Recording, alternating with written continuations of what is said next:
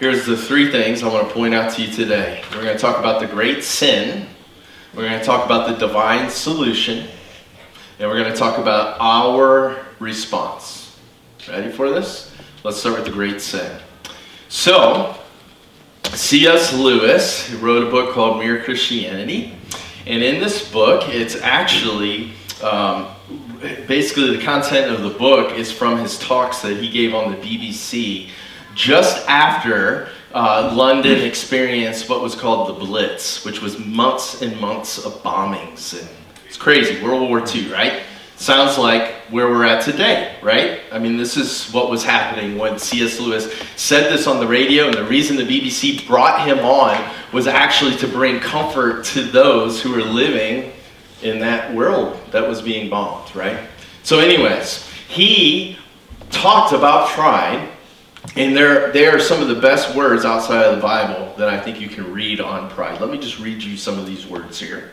There's one vice of which no man in the world is free, which everyone in the world loathes when he sees it in someone else, and of which hardly any people except Christians ever imagine that they are guilty themselves.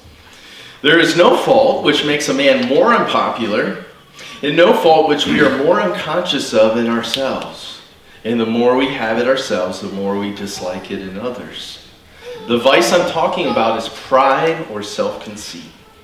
According to Christian teachers, the essential vice, the utmost evil, is pride. Unchastity, anger, greed, drunkenness, and all that are mere flea bites in comparison. It was through pride that the devil became the devil. Pride leads to every other vice. It is the complete anti-God state of mind. The Christians are right. It is pride which has been the chief cause of misery in every nation and every family since the world began. Other vices may sometimes bring people together. You may find good fellowship and jokes and friendliness among drunken people or unchaste people. But pride always means enmity. It is enmity. And not only enmity between man and man, but enmity to God. In God, you come up against something which is in every respect immeasurably superior to yourself. Unless you know God is that, and therefore know yourself as nothing in comparison, you don't know God at all. As long as you are proud, you cannot know God. A proud man is always looking down on things and people. And of course, as long as you are looking down, you cannot see something that is above you. Come on. This stuff is so good. And C.S. Lewis is basically just explaining what we find in page after the Bible. And in fact, I'm going to show you a tool I created. We'll call it the Pride Tool. And I have scripture references bottom right hand side of the screen. So if you want to see these elements represented in scripture, you can go to these references. Here are some major elements of pride. The first is an inflated view of one's abilities and worth. Overinflated view, which leads to a low view of other people's ability and worth. Which then leads to, and I should have put this in the third circle going around the overall circle. I should have put, it leads to self-reliance and an attitude of entitlement. Because if I'm above everybody else in my worth and ability, then I start to begin to think that I can rely on myself and that I'm entitled to basically whatever I want. If you keep going around, pride wants what others have and more. C.S. Lewis, if you were to read the whole chapter in Mere Christianity on the great sin, he talks about how pride is inherently competitive. And pride is not just satisfied with being rich or good looking. It's only satisfied in being richer and better looking than the next person. It's competitive. Which leads then to, I am great, so I want self-glory. I want glory for myself. And then it leads to, I want power over other people, and I'm willing to step on people to elevate myself. What's happening in our world? I want more. Why is Russia going into Ukraine? This is at the heart of everything that's wrong in the world. It's the great sin, and it leads to all other sins. It's the great vice. Okay. One of the things that makes this such a nasty issue and sin problem is because it's hard to detect in yourself. You can see it in other people clearly.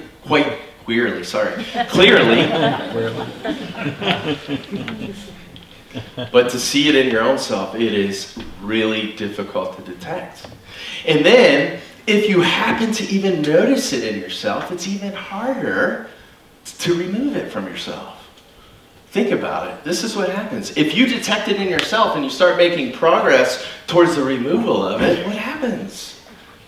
You become proud about your progress. It's nasty.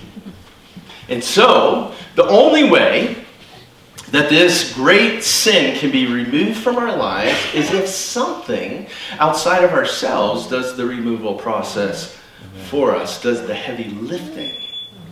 Because without something outside of us, we're probably not going to see it, first of all. And if we do see it, we're not going to be able to remove it. And if somehow we make some progress toward it, we'll get proud about our progress. Only God is capable of removing pride from the human heart. Now, how? So that's the chief sin.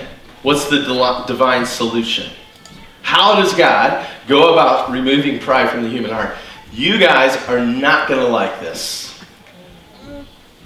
And neither do I. He uses the wilderness. That's God's divine solution to the human problem of pride. Why does God use the wilderness? Well, if you were to look at verse 2, Moses stated that the reason that God placed the Israelites into the wilderness was to do two things. To test and to humble them. Evidently, the Israelites were much like us. They struggled with pride. And it needed to be removed from them. What does a test do? Think about it. When you test something, what are you doing? You are revealing the condition of the thing that is being tested. That's what tests do. They reveal the quality of something. And so, the wilderness provides ideal conditions to reveal the condition of the human heart. Think about a literal wilderness like the Israelites were in. It's vast, it's lonely, there's very few resources, right? It's hard, it's difficult, it's challenging, it's uncomfortable, it's dangerous. In verse 15, Moses describes the literal wilderness that the Israelites went through. He says, it was great, it was terrible, there were fiery serpents, scorpions, thirsty land, and no water. Does not sound like an ideal family camping trip for 40 years, does it? No. But the conditions were just right to reveal the true nature of the Israelites' hearts. And under the discomfort and the stress of the wilderness, what was revealed? The Israelites had pride. Because you know what? It was revealed, and how it manifested itself is that they were always complaining to God and to Moses. Always angry. Even though God provided for them day in and day out. Their feet didn't even get sore. And they wandered for 40 years. They had everything they needed. And yet, angry fists at God. The pride, when we're complaining against Him, what are we saying? I know better than you, and you're not treating me the way that I know I should be treated. I know better than you, God. Right? They relied on their own judgment in the wilderness, which is another form of pride. God was saying, go into the promised land. They sent spies out. Oh, no, we can't. The enemy in that land is too great. They're relying on their own self-judgment. So we see pride manifesting itself in that way with the Israelites. We see them then worshiping, they made the golden calf, and you see all that kind of, there's just a lot of pride there. We know better than you, God. We deserve more than what you're giving us. Now, our wilderness experiences may not be literal wilderness experiences. Most likely, you will not get lost in the wilderness unless you're, an avid outdoorsman, and then there's a chance you will.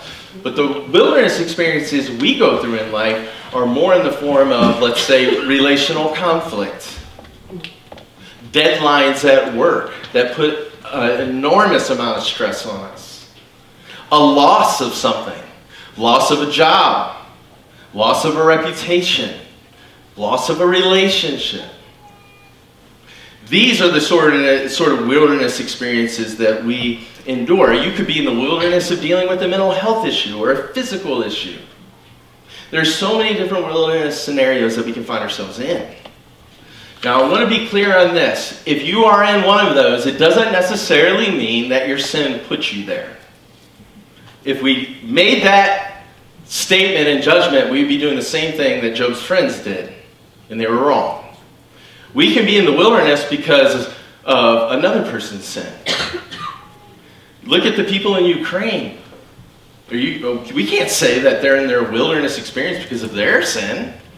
Some of those people in Ukraine. No, it's somebody else's sin that's causing them to be there. However, our own sin can and often does put us in the wilderness. And when we're in the wilderness, the reason why it's so powerful to reveal the character in our own heart is because when we're in the wilderness, we're just trying to survive. And we don't have the mental energy and bandwidth to cover up who we really are like we can in most circumstances of life where there is no stress and no pressure. I love what Carey Nieuwhof, he's a leadership coach and a leadership business consultant, I believe. I think he does stuff with churches as well. He said this: when I prepare for a meeting, a Sunday morning, or even time out with friends or family, I can usually pull myself together quite nicely for the occasion. It can lead me to believe I got my character under control. But nothing reveals character like a crisis. I find that when I'm under pressure, I learn more about myself, my cracks, my weaknesses, my true motivations than at any other time. And here's my favorite part of what he says. The temptation is to convince ourselves that our reactions under pressure are the exception to the rule. You are under stress. It happens so quickly. But I think they reveal more about us than we care to admit. What if those crisis points were a window into what God wants to do next in our lives? What if we didn't dismiss them but saw them as a huge window for growth? Right? I got a technical coaching this past Saturday. Now, I would love to stand here and say, look, it was late, I was tired, the officials were horrible, that I was justified. This is an exception to the rule. For record, I've never gotten a technical coaching, and I plan not to get one again. But what I have to do is say, no. Under that minimal pressure, come on, 6th grade basketball? That came out. The truth is, there's something in my heart that needs to be dealt with. And I can make all the excuses I want and say, oh, that's not my true character. Right? All right. So now you know. I'm always preaching to myself up here. All right, here we go. So God takes us in the wilderness to reveal the true condition of our hearts, to reveal our character. Does he take us out in the wilderness to leave us out there and die just like the Israelites thought that that's what God was doing? No, he does it because the wilderness also not just reveals our character, it develops our character. That's why he takes us into the wilderness, right? Tests not only reveal character, but also develop character. God tests us to reveal the pride in our hearts so he can develop deep humility in us. Okay? What did the Israelites need to learn? They needed to learn that they don't live on bread alone, but by every word that proceeds from the mouth of God, who provides, his word is what provides bread. They needed to learn that. They needed to become totally God-dependent. Why did they need to become totally God-dependent? Here's why. They would, for sure, they ruined the promised land, but for sure, if that pride was not dealt with, it would have been quicker than it even was. And so the reason that God was trying to working to rid them of pride is because he wanted them to be successful in the promised land. He wanted them to really be able to enjoy the blessing he was about to give them. And if you read our passage, it talks about how awesome the promised land was going to be for the Israelite people. But if they're still prideful and not relying on God, they're not going to be able to enjoy God and his blessings. And that is why God wants to rid you of pride. It's one of the reasons. He actually wants you to enjoy life. How about that? God wants you to be happy. He wants you to be full of joy. He came to give life and to give it to the full. But if you're full of pride, you're not going to enjoy the blessings that he gives you, because you're going to say, I'm the reason for them, and it's going to cause you not to enjoy them. You're going to feel entitled to them. You can't enjoy God's blessing. And then you're going to make a mess of them. You'll make a mess of the blessing of your marriage. You'll make a mess of the blessing of your kids. You'll make a mess of the blessing of your career, your relationships. It'll just go on down the line. That's why God wants to develop humility in us. There's another reason, though, too. And we'll see it in another circle that is about to pop up. And so, let me say this. God wants you to have a life that is a magnet, that attracts other people to him. If you were to read in our passage, the reason that God was taking the Israelites through the wilderness and leading them into the promised land was so that he could fulfill the covenant he made to Abraham, who was the ancestor of the Israelite people. What promise did God make to Abraham? If you go back to Genesis 12, 1 through 3, you will find the promise. And the promise was, through you, Abraham, and your descendants, the Israelites, I will bless all nations.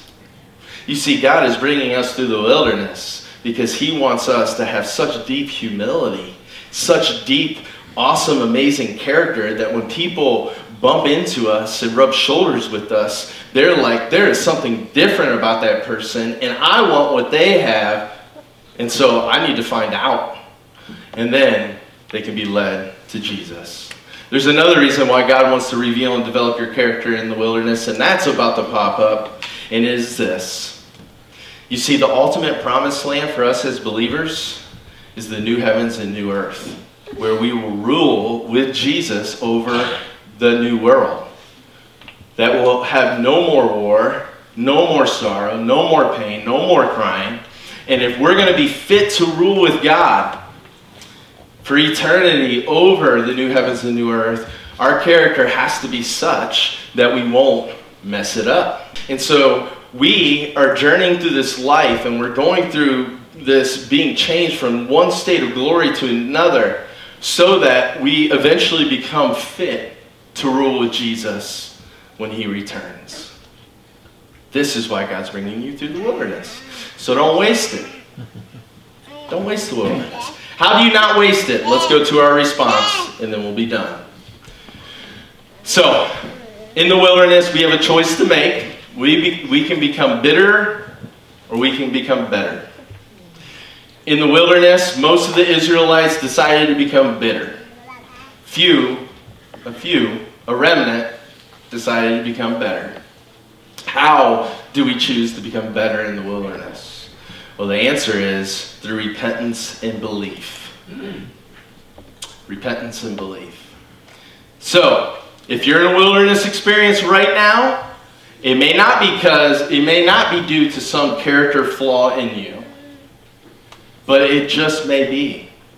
And so it's important when you're in a wilderness to ask God, is there anything in my own doing that has caused me to be going through this difficulty, hardship? Have I played a role in it? And if God reveals to you, yes, there is this, then you need to own it. Admit it. Say, yeah, you're right. And then the next step is you need to turn from it, which means you need to abandon it. It means you are going this way and you're living, and you're about to do a U-turn, and I'm forsaking that, and I'm headed this way towards God. That's the repent part. The believe part is, I am choosing to trust that Jesus died on the cross for me so that all of my prideful ways could be forgiven once and for all. And I'm throwing myself upon him and his grace, and I believe that he lives again, and he reigns from heaven, and he is able to transform me into a person that has real deep humility, and I am trusting in his grace to empower me to do that as I seek to live for him. That is the trust part. And then I go to the obey part. I am committing, by the grace that God supplies, to live out his commands that are all about humility when you think of them. Love the Lord your God with all your heart, mind, soul, and strength, and love your neighbor as yourself. That's what it looks like to live a humble life. Right? Seek not only your good, but the good of others. That's what it looks like to live a humble life. I'm committing myself to living that out with the grace that God supplies. And then as part of that obey part, all right, if I'm supposed to live with humility, what does that look like for me in this next week? You got to bring it down all the way to the street level, and you got to know what your natural next step is, or you will do nothing with it. What conversations do you have coming up at work where you're going to have to exhibit humility? What conversations in your marriage do you need to have, and you're going to have to embody deep humility to have them and do them well? What relationships in your life are strained that humility on your part is required to mend and restore that relationship? This is how you bring it to the street level.